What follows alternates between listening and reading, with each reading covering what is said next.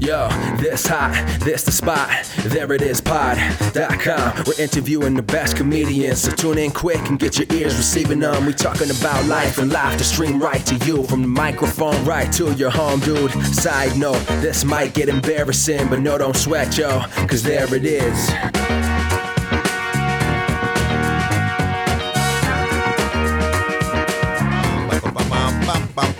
Welcome to the There It Is podcast. Podcast for comedians of any variety. Thanks so much. I'm your host, Jason Farr. Let's do this.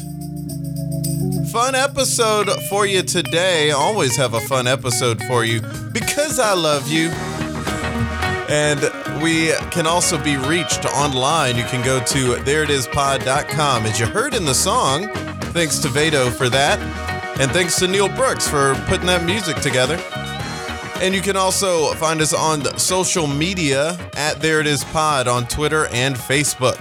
Today's chat is with improviser, instructor, and founder of Improv City in Orange County, California. His name is Devin Dugan. Thanks to Andrew Van for setting that up. We had a really great talk about performing improv, teaching improv, his experience running his theater, and more. It's a really great chat. I hope you enjoy it. Without further ado, let's get right to it. Here's my chat with Devin Dugan. Devin, thanks so much for being here on the podcast. I do appreciate it because this was sight unseen. We don't know each other. Yeah. Now, you are out in California, correct? Yes, Orange County, California. Orange County, and you co-founded or founded a theater there, right?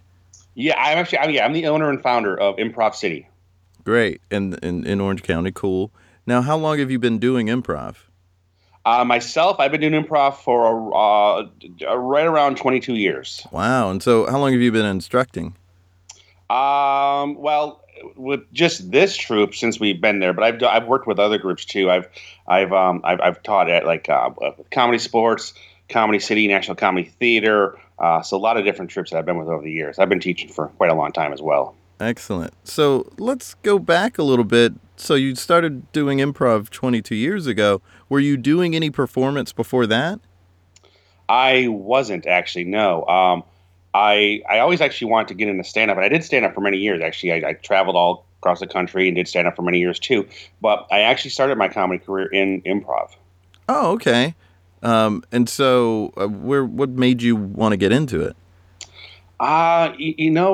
Truthfully, this is kind of a funny, weird thing, but when I was a kid, growing up, I was always enamored with the old vaudeville comedians. I would watch the shows they would play these old TV shows on Saturdays, like the Abbott and Costello show or Laurel and Hardy shorts or, anything like that. And I just loved that brand of humor, like the old, just innocent comedy, Three Stooges, mm-hmm. Jack Benny, anything like Red Skelton, any of that stuff. And I just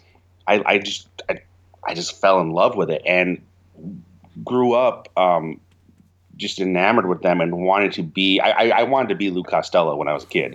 Yeah, that's a good aspiration. He was great. Well, that's very cool. So you just loved it for a long time, and then eventually you got into it. Where did you get your start? I started with Comedy Sports, actually, in Green Bay, Wisconsin. Okay. Yeah, which is not good comedy place to start. Yeah. So, I started there, and I was there for a few years before I moved out to California. I actually started stand-up out there as well, too. So. Okay, and how long after starting improv did you start stand-up? It was roughly around the same time. I mean, it was probably within like 6 months to a year. Mm-hmm. It was kind of my foray into stand-up, but improv has always been my first love, actually. Oh, cool. Yeah, I do stand-up as well, and I never know what to say my first love was, because my first love was really just comedy. Right, yeah, I guess that's true, yeah. And so, I mean, I was in elementary school when I first said I wanted to be an actor, and it was because I saw Bill Murray and Ghostbusters. And then a few years later, I was watching like an Eddie Murphy interview, and they called him an actor-comedian. And I said, I want to be an actor-comedian. And so I don't really know what to say. Some people will ask me sometimes, what do you like better? And I don't really know what to say. I mean, I consider myself an actor, and I consider myself a comedian, and improv is a place where I feel like I can really, really play both of those. and stand-up is a whole other animal. I mean, you're doing something different, even though it's still comedy. And I never know how to answer that question. I imagine you get that question a lot, or used to when you did stand-up a good bit. Used to, yeah. I sort of retired from stand-up Right. A few years ago. I just I got tired of doing the road and all different stuff like that, and I just Right. improv. Like I say, the thing with stand-up is when I was doing it, stand-up, you're always by yourself, even though you're with other comedians and stuff. But Mm-hmm. improv, you're always with other people, and you're creating something in the moment. It's always fresh and always new. It's not the same act night after night. So I just love that about improv. It's like it's a one moment lost in time kind of thing. Yeah, for sure. And also, it can, if you're on the road, like you were saying, I mean, it could just be depressing. But when you're on the road Yeah. with your improv troupe, that's a ton of fun. Right. That's yeah, cool. it's I think, and that's for me has always been my favorite thing is the memories that you create with other people. You could do and I'm sure you've done this. You create like you do a 3-minute improv scene, but yet 15 years later, you still remember that one scene, which was literally just in the moment because it was such a Right. great moment in time. That is one of the benefits, I would say, of improv is that there's always a constant discovery. And so you can always get excited about what you're going to do. But with stand-up, you get tired of jokes and then you get rid of them. And so you have to start doing new stuff. And there's discovery, obviously, in that and excitement in that. And there's excitement in performing the jokes. But when you've had them for a while and you're doing them just because you know they do well and not because you're excited about it, the performance can sometimes be lacking. It just depends on what kind of show you're doing, of course. But Right. gosh, like it's, if you're just trying to do a 7-minute set or something like that, and it's like, well, I guess I'll just do these tried and true jokes. It could be a real boring night. But whenever you're doing an improv show, you never know what's going to happen. Yep, exactly. So that's always a little more exciting. You have an idea of what's going to happen with your stand-up show, but you have no idea what's going to happen with your improv show. Exactly. Yeah, that's the fun, and I really like that live audience thing. Where you, I know that's one of the reasons. Also, I've always liked comedy as opposed to acting because I've done acting stuff too. But I love the live energy from an audience. I feed off of that. It's Right. just immediate and it's there. Yeah. So what is your philosophy for improv? Like I imagine comedy sports, I mean, it's short form, and Right. so they're teaching you that, but I don't know how a short form theater teaches improv, actually. So I only know how theaters that try to make long form their main thing Right. teach it. So is there a difference, or were you just kind of reading a bunch of different books and taking a bunch of different workshops? No, we do both too. We do long form and short form. Short form is our weekend stuff, and we do some long form like on Thursday nights and stuff too. And I've done both. Oh, right. Oh, I was more meaning when you're starting out. Oh, starting out. Starting out actually. Well, I began just in regards to teaching. When I started out teaching, I kind of started off with Comedy Sports had this high school league thing that they did, so I got into teaching from that in Green Bay when I was there. So that was my first foray into teaching improv. But again, it was just teaching short form games and stuff. So it wasn't really while you're teaching improv, and the basic fundamentals of it, yes-anding, don't ask questions, those type of things. That was all there.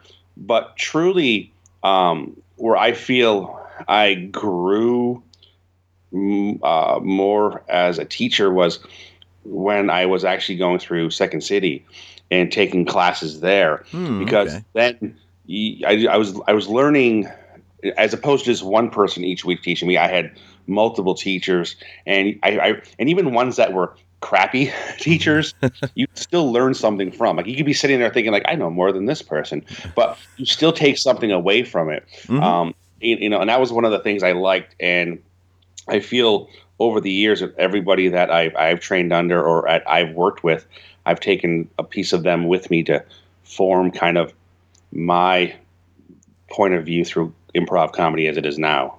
Right. And do you have a philosophy as it is now that you think is a real clear one that you can share?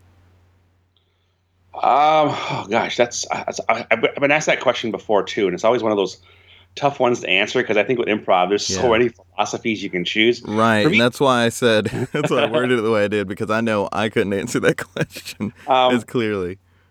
Here's what I would say. When it comes down to the end of the day, and this is what I always tell anybody I teach, whether it's high school students or adults or whatever, I say at the end of the day, have fun, because that's why you got into it in the first place. Because somewhere along the line, you enjoyed it, and if you ever stop enjoying it, then don't do it anymore. But I think those would just be the things I would say. My philosophy is just have fun. Right, that's a good one. That's a good philosophy. I sometimes, I feel like I've coached a couple teams, and I feel like I have to keep reminding people to have fun, and that's not because of anything they're doing. It's just that in rehearsals, I have a tendency to, I'm giving notes, so it seems like a more serious sort of moment and not fun at all. Like there's critiquing involved, and what's fun about that? But and I'm trying to get people to grow and stretch, and I'm challenging them, and so I do that so much, and I feel like I have to say, "Hey, have fun." Like that is the whole point. And that's funny that you say that, because actually I'm always talking about how sometimes, like, you can feel that as a teacher, you can feel burnt out sometimes, because people who don't teach improv, only perform it, don't understand that as a teacher, like especially if you're teaching like improv 7 days a week or something, like you are constantly, and I hate to say these words together, but you're constantly seeing bad improv done. Constantly telling people, don't say no, don't deny, just accept what's happening. Yes, and don't ask questions. Be a character. You're repeating the same things day in and day out, and it wears you. And you have to remind yourself that you were there at one point, and again, just have fun. You get to do this for a living, and it's fun. Yeah, and there is a part too sometimes where, and it's not, even if you don't think that their choice didn't have merit, you would have made a different choice. Right. So, and that's, some people have gotten into trouble with saying the better choice was, or they always act like the person they're coaching or teaching missed the actual choice or the right choice. And people have gotten in trouble for that, and I'm trying to go out of my way not to say anything like, hey, you missed it, the right choice was this. Unless, of course, they just flat out misinformation. But, the direction someone takes something, that's on the type of person they are. So I don't want to take that from them.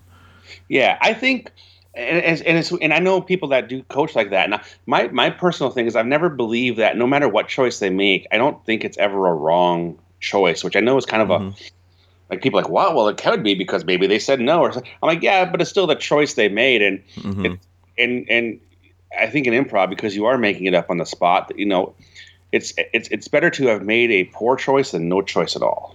Exactly, and I also would say that I take seriously the notion that improv can help you learn to be a better person, and so I try to think, well, how so? And if we're taking the element of improv that's about acceptance, and you think about real life situations, not necessarily stage situations or class situations, but when you're interacting with people in your day-to-day life, acceptance isn't going, oh, I wouldn't do that. It's saying, okay, this is where we are.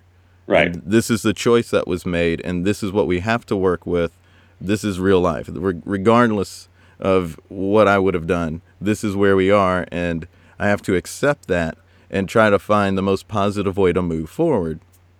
Yeah. And that matters with improv as well. I mean, that's the thing we're trying to learn to do. And it's a good, exactly. it's a good place to practice just accepting. So yeah, I definitely try to say, okay, this is where it is, and maybe there's some other way to where they could have gotten more bang for their buck. And if I'm coaching or teaching, I will point that out. But I tried not to make them feel bad about the choice they did make. Right, yeah. When you are teaching, what sort of things are you ever running into that you're always sort of like kicking yourself for having done? I think one thing I always run into is that I will make a point, and then later I'll realize, oh, I could have made that point so much better if I just said this. Yeah, So that's like, true. oh, Yeah. what a missed opportunity. And so are you ever like coaching and then you coach one team and you're saying all the one-on-one stuff that you got to teach somebody, and then the next one-on-one class, a different group of people later that day or the next day, you're going, oh, I'm teaching the same thing, but I finally figured out how I should have said it to the last class. Yeah, absolutely. And I think that comes with every time, you teach. I think every note you give, I think you're also kind of teaching yourself as well. Like, oh, Right. this is a better way to get the information across to someone. I know one of the things, like when I had first started coaching for the first few years, I was very long-winded, where I would try to make just a point, but it would be a very long, grueling time to get to that point. Yeah, I feel you. And finally, and I remember my wife, who also does improv, she'd be like, "You talk too much sometimes." I'm like, oh, okay. So I would be very conscious of that and try to like be more concise. Like, okay, here's the point, and I would just leave it at that. But then I kind of felt like, oh, I see blank stares. Like, I don't think they understand it. So I would try to give a little bit further. And now I've kind of gotten to the point where I'll say what I mean, and I'll just ask right out questions, comments, concerns, anything that you don't understand. And I kind of feel as a teacher, I think that's the best route to go, because I think as a student, if you don't understand it, it's your responsibility to ask the instructor to clarify more, go more into detail. Yeah, that's a really good approach, and I've definitely run into those situations where they have these looks on their faces like they disagree or they don't understand, and so I'll feel like, oh, I need to explain it a different way, and I can end up being too long-winded in those situations. Yeah. When in truth they got it, they just and they didn't disagree. That was just like their thinking face or something. Right. Yeah. And I've always found, for me, one of the most struggling parts of being a teacher is when you have a group that you're working with and everybody gets what's happening except for maybe like one individual who's just struggling. And you can tell there's frustration with the rest of the group with this individual. And you don't want to necessarily have to slow down the training for this one person, but you have to keep them up, and it becomes this weird dynamic. So that's always been a big struggle, and trying to get the other people to understand, like, in improv, you're only as strong as your weakest link, if you will. So it pays to just take the time to get everybody on the same par and on the same level to do it. And I think students of improv who are newer at it sometimes think they're better than they are, and have a hard time dealing with people who maybe aren't at that level yet. Yeah, I definitely have experienced and seen that before too, where I thankfully got out of my head about that sort of thing, but it can be very tempting to say, oh gosh, I don't like this person's choices, or they always make a weird, confusing choice, so that's now how they are in your brain. And when you end up in a scene with them, then you're just going through like, oh, what weird thing are they going to do, or what strange, hard to understand choice are they going to make, or weird move that's not really the correct move that we were taught to make. And then you realize you're the one who's not paying attention and is screwing the scene, because you're standing there judging them the whole scene. I think I always like to kind of call it, and I think, and you probably have experienced this too as a professional improviser for years, is if you perform with someone perhaps who hasn't been doing it as long or whatever, you kind of have to play like cleanup. We're like, what have they done in the scene? Have they not established where we are? Have they not established a relationship? Or and you're constantly kind of like, in terms of, if you're driving, you're always kind of the defensive driver, trying to see like, where do we have to steer us to go correctly? And I've found myself in the last few years learning to be like, you know what? I'm not going to play cleanup. I'm just going to trust where the scene goes. But there are those times still where you have to jump in and do that. And it can get frustrating, but I think it also helps newer improvisers to see what they've missed in the scene by you bringing it in. Right. And a good bit of advice I got early on was that even if they do make mistakes and they are messing up, you still have the rules to follow. Like if they don't follow the rules, you still do. So you still have to yes and what they've brought to the table. and if you're denying it, then you're being just as much of a problem in the scene as they are. So it is good to just, and I have heard that before, that you can get stronger by playing with people that you will have to do that with. You will have to just focus more and yes and harder to get the thing going in the right direction. Yeah, I know improvisers who have been doing it as long as I have and stuff, and who will sometimes, they'll tell me, like, because especially like with a ensemble or a troupe where you always are doing auditions, you have new people coming in, and there's different skill levels, and I know people who've been doing it for years who'll tell me how frustrated they get performing with newer improvisers because they don't know the rules or they'll make poor choices, and they'd rather play with seasoned people. And I constantly remind them, you were at that point at one time in your life, and unless someone who is at the point you're at now stepped up to help you, you wouldn't have got to where you are now. So it's like, you almost owe it to the new generation of improvisers to give them your knowledge and let them see you in a scene with them, because they're never going to get better if veterans don't step up and do what their job is by being a good scene partner to these new people who have to learn through trial and error. Right. Couldn't agree more. That's a really good point. So you started your theater, Improv City, how many years ago?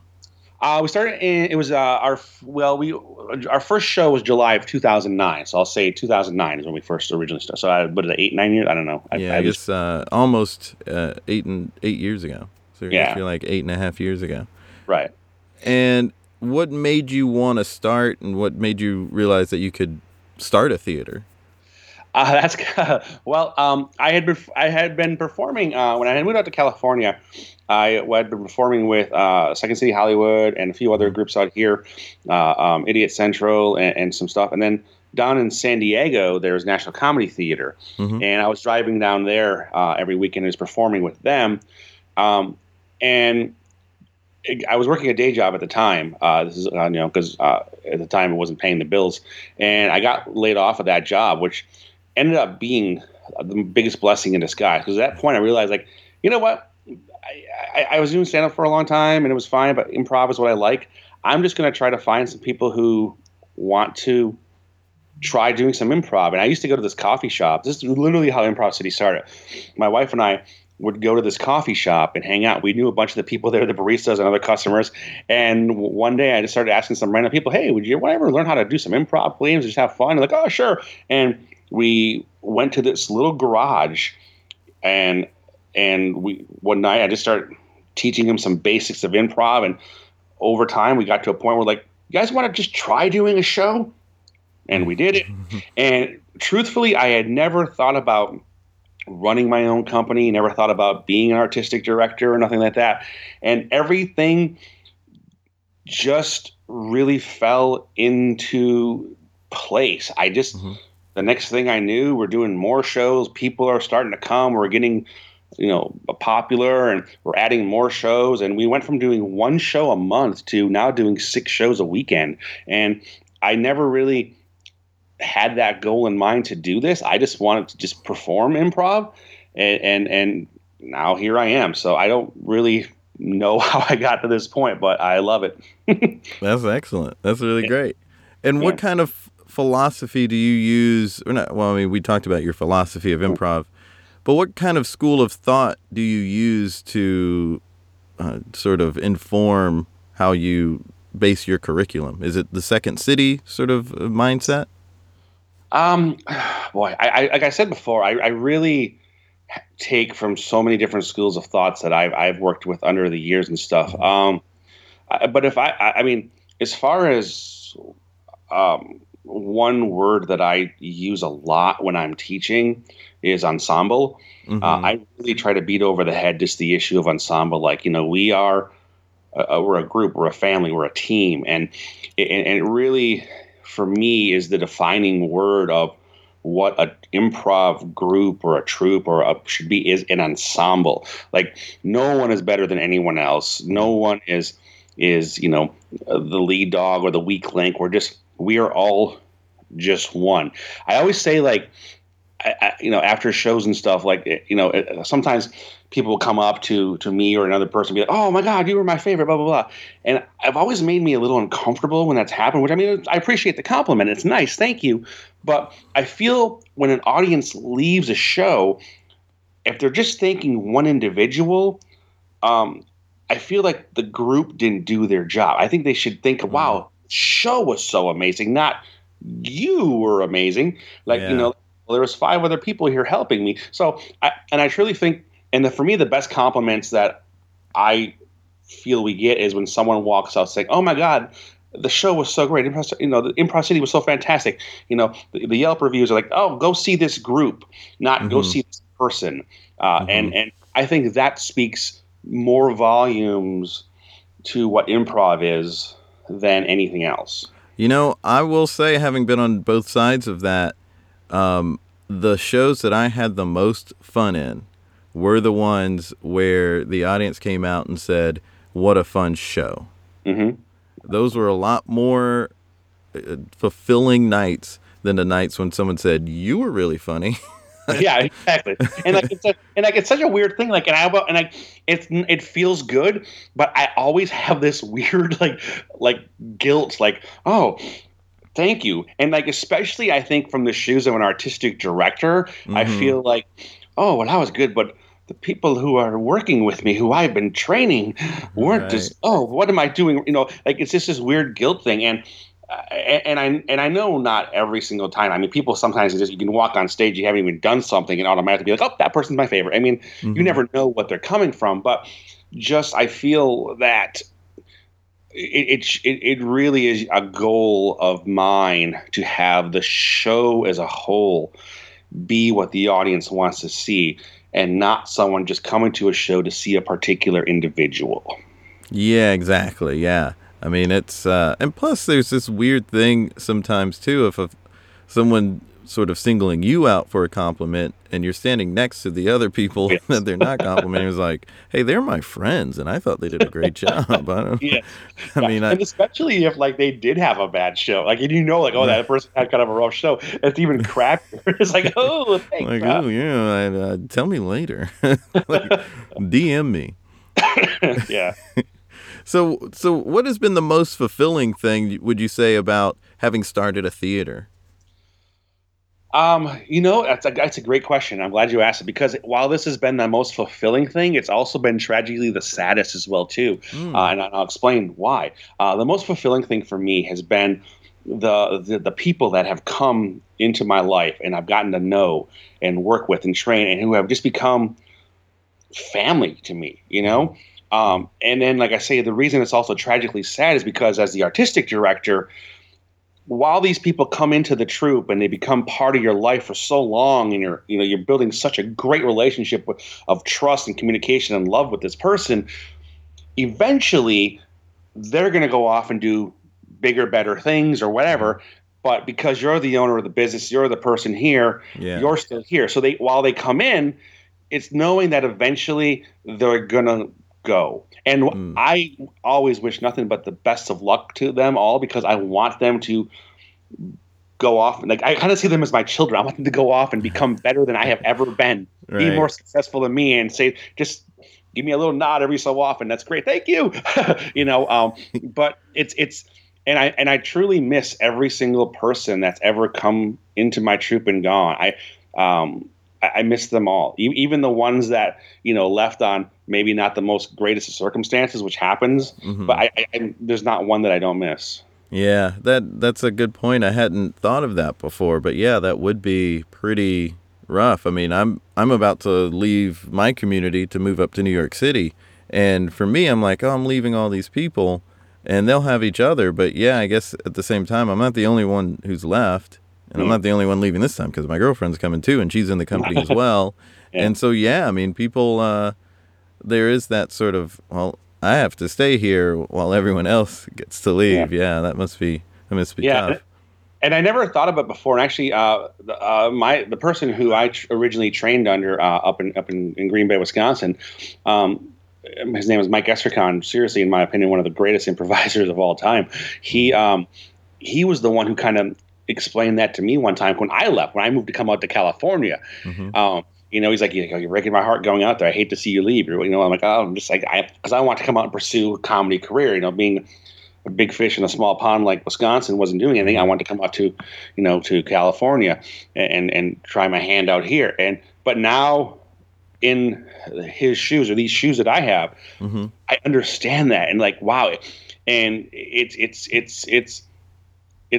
humbling, and it's a beautiful thing, but it's also tragically sad part of improv that people who aren't in the position of an artistic director or an owner don't understand. To them, it's just like, oh, I'm just coming in. You always have people who are completely in love with the troupe, and they literally make it their whole devotion in life. And you have those other people who do come in and just make it kind of a hobby kind of thing, and they perform when they can. But they all leave an impact on you and your group. Yeah, that's something. I guess it's part of the beautiful part in a way of it all. But I would imagine that's tough. Yeah.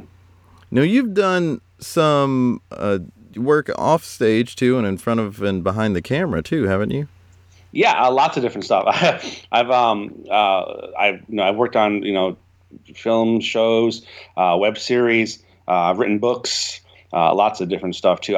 I'm one of these people that I have to constantly be doing something artistically, or I just feel depressed and out of place. Oh yeah, I've heard of that. Have you heard of that book, Big Magic? I've heard of it. I'm not familiar with it though. It's by the same person who wrote Eat, Pray, Love. Oh, okay, sure. Elizabeth Gilbert wrote that, and she is talking in that about living a creative life, and so it's just like this constantly being involved, constantly working on something creative, some sort of artistic endeavor. Right. For no other reason other than to be working creatively. Yeah, and that's how I am. I have to be doing something because I get antsy, or just like I said, almost depressed in a way. Just like I need to be creating something and just putting something out in the world, even if it's just for me. Nobody else will ever see it. I just have to be doing something. Yeah. You need to check that book out. You'd probably get a kick out of it. I will. Big Magic is called Big Magic. Big Magic, yes. Okay. I will look that up. So you wrote a book. What's the name of it?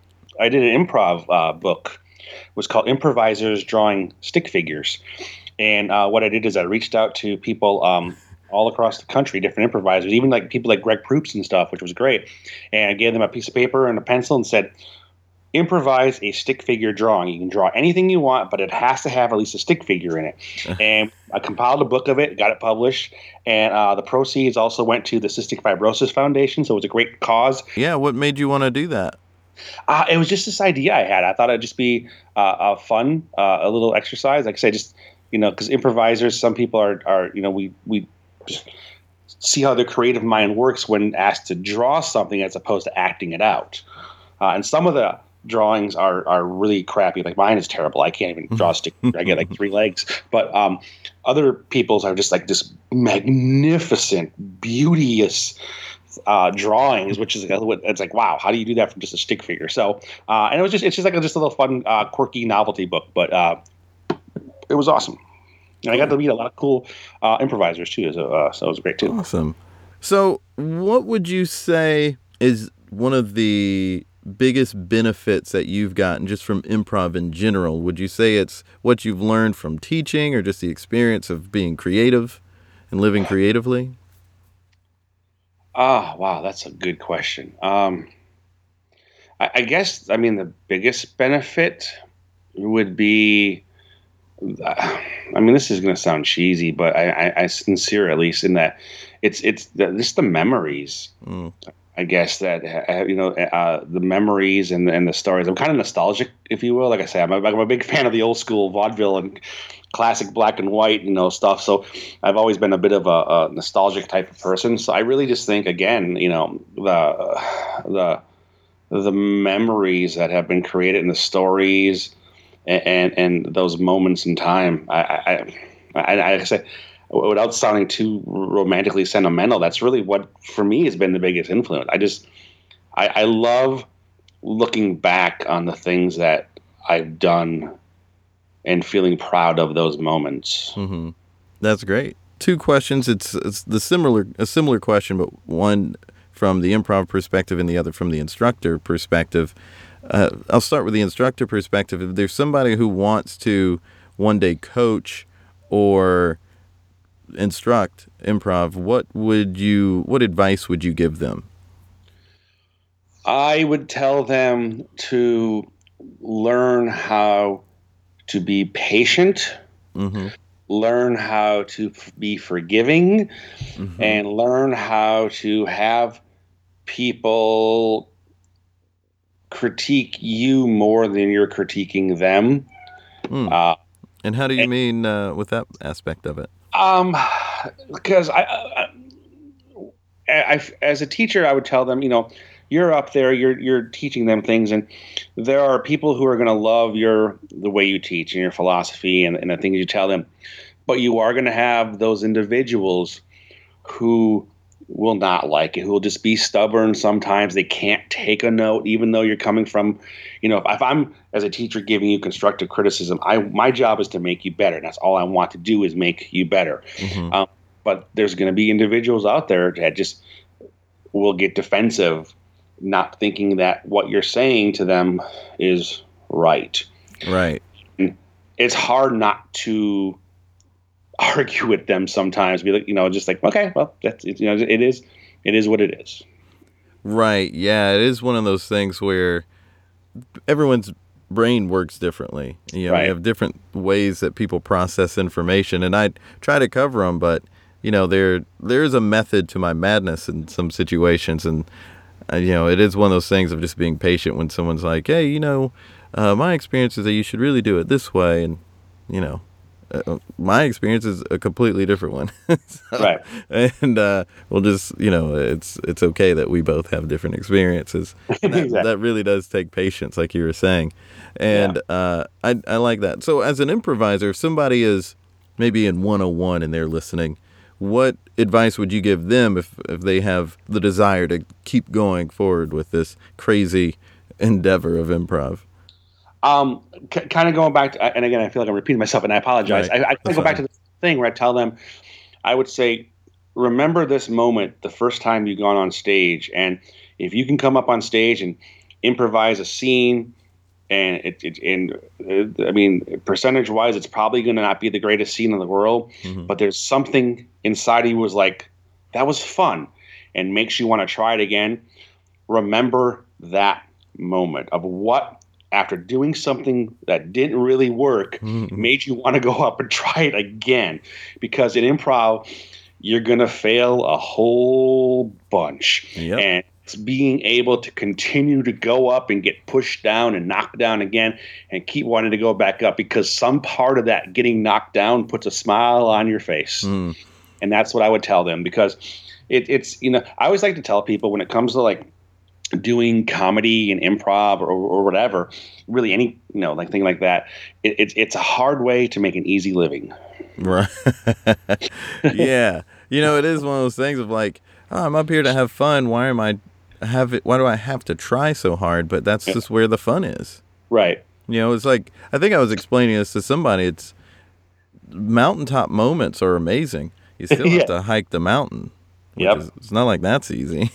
That's a great analogy. Yeah, I agree. Right. And I heard in regards to accepting all the failure, I read this really great, I'm not sure if it was a Vanity Fair or GQ interview with Stephen Colbert, and he said one of the things he learned early on was someone at Second City that was always saying, learn to love the bomb, which is that moment we're on stage where it's just flat out bombing. You still have to learn to love being on stage in that sort of moment, because that's the only way you're going to be able to make it through and still do the level of work you want to do. And that makes so much sense, but it is something that's kind of hard to articulate. Yes, absolutely. If I can share a really quick story with you of one of the most hardest, difficult, bombed shows I ever did, but yet is one of my greatest memories. Can I bum me for a moment to tell you the story? Please tell me. We were hired out to do this show, and we were told at the time that it was at a hospital. We're like, oh, okay, great, for a hospital. And we go in, myself and 3 other improvisers, and all of a sudden they start wheeling these patients in who are all pretty much comatose. Like they can't talk. They're just, and like, oh my God, how are we supposed to do a show? Like, except for one guy who just kept yelling motorcycle over and over, which I don't know if that's how he got to be that point. I don't know, but and we had to do a show for about 30 people who just sat there, and I'm not trying to be desensitize the situation. No, I get it. I've been in it. But sitting there looking at us, they can't talk. They're just sitting there. They're all, and we're like, we couldn't get suggestions. We were even asking the staff in the back of the room, "Can you give a suggestion?" "Oh no, the show's for you guys. For them." Oh my God! So, and it was just brutal because there's no feedback, nothing. And at one point, even, this is where it gets a little comical in a sad sense, one guy just starts screaming, "Ah!" And they had to wheel him out of the room down the hall. Oh, wow. We're like, oh, what is going on? And it was just this surreal, like, wow, what just happened moment. And now we just look back at it and we're like, wow, that was actually, I can't believe we did a show like that. Yeah. It was fun. So it's like moments like that. Like, you're going to have just these situations that arise in moments. And yeah, it's just, you just have to. And I've gotten to the point now where I almost enjoy the scenes that go bad more so because it gives you this moment of like, well, there's nothing else that can go wrong at this point, so we might as well just live it up and have some fun in the moment now. Well, yeah, and I think those when that's the approach, that is the most fun, and that is a better probably approach than self-doubt and self-hate. But I've been in an experience once, like the story you told, where I did a stand-up show at an old folks' home, and so there were a handful of people who were paying attention, and but they, some of them, they're paying attention in the sense that they just want to flirt with the young man that's there, which is like, okay, that's fine, that's funny, but can you laugh at my jokes? Are those funny? But then a good portion of them were pretty much just wheeled out, and they were almost comatose. So it's hard to like. When I don't know what's worst for that kind of situation is having to do improv in front of it or stand up in front of it, because improv, they don't necessarily know what's going on and they're not giving suggestions. Right. And stand up, you're trying to engage them directly. You're telling them your thoughts. Yeah. And there's nothing. You're getting no feedback from them, and you can't really engage them or act like you can't connect with them. Right. It's tough either way, and I don't know which would have been better, but that's a rough one. Yeah, it was. But like I say, now we just look back at it as one of those moments that, we survived it, and it was just great. Yeah, and I got to meet that one nice lady who kept flirting with me. She was super sweet. She was very sweet, and she gave me a hug or something. I don't know. Well, this has been a great talk. I've really enjoyed it. Yeah. We're at the end now, so this is the portion where we create something together. I don't know what we could create, though. I don't know if it's maybe a theater or a type of show. What would you suggest? Oh, gosh, I really don't know. I will just yes and you. What you throw, I will yes and it. I think this is on my mind because I'm doing a couple of shows where we have to come up with a format. And so coming up with a format for a long form, or it could be short form, I guess, a game, what's something we could do there maybe? Maybe that's the avenue where we can come up with. And we've been talking a lot about sort of memories and even being nostalgic. Maybe we can come up with a form that involves that. Okay. I don't know. So there's that one form that is, I guess it's the living room, where you kind of like chat about old memories or something as yourself, and then you do, that's right, like a source scene, and then you could kind of do something similar to that, where maybe it's two people or a few people just talking in character, and then discovering like an old story, just like creating a backstory for them, and then you can extrapolate from that different ways. Like maybe you could do a flashback, or, which I know that might be kind of hack, but you could do a flashback to what was referenced. Or you can also say, like, well, okay, if this is true, then what else is true? Like, I wonder, maybe that's an idea. Yeah, you can do that. Except I'm just going to yes and you, so that's perfect. Yeah, I don't know what else to really add to a form like that. There's some, like, really elaborate forms out there sometimes, and it almost seem too elaborate to even remember to be able to do them effectively. That's actually something I've always wanted to do too. Is like you do a game, and you have so many rules that you can't remember them all. So you're almost like just frozen on stage. But that would just be awful. But yeah, so like the game, like just kind of like over, as we're doing it now, just kind of talking kind of thing, or how do you exactly do it? Just make sure I'm on the same page with you. Well, I mean, when we don't have to try to do it, because that might be too much. But yeah, I guess the idea would be to create characters and just sort of reminisce on something together. Okay. Like, and then try to make some scenes that are based off of things that were brought up in that reminiscing. That could be interesting. That would be interesting. Maybe if you really got a clear idea of a character and the way their character thinks. And so then maybe instead of doing a flashback to an event they were talking about, it's like something that relates to one of the characters and the event, but not the event itself, if you're reminiscing on a particular event. Or you have a character telling what in their mind exactly how the story went, but then you go back and you see how the story was absolutely nothing like that. They totally exaggerated it. You see alternate point of view, like, well, I can see where you thought it was this way, but it was actually this is how the crap went down. Yes, exactly. I like it. There it is. I'll call it there. That's a good idea. What could we call that, though? What could we name that style? Altered state. Altered state. I like it. Altered point of view, perhaps. Great. Well, thanks, Devin, for being on the podcast. Yeah, no, I appreciate it. Thanks for having me on. It was super fun. What a great chat. One of my favorite things about this podcast, and I know that I have 50 favorite things, but I love it when I have someone I have never interacted with on, because those are always great conversations. Devin was great, and I'm really glad to have had him on. I hope you feel inspired and learned some good stuff there. My good friend Andrew Van, who put me in touch with Devin, visited Devin's Theater, Improv City, and he had a great time. So if you make your way out to Orange County in California anytime, definitely check them out. Find out more about the theater and what they have going on at improvcityonline.com. Look them up on Twitter, Facebook, and Instagram at Improv City. Find us on Twitter and Facebook at There It Is Pod, and find me on Twitter at Jason Farr Jokes. That's it for this episode, but check out more on thereitispod.com and tune in next week for a very fun chat with stand-up comedian Erica Rhodes. Until next time, be good to each other. The music for the theme song was created by Neil Brooks. The rap was written and performed by Nick Acevedo. The logo for There It Is was created by Jeff Prater.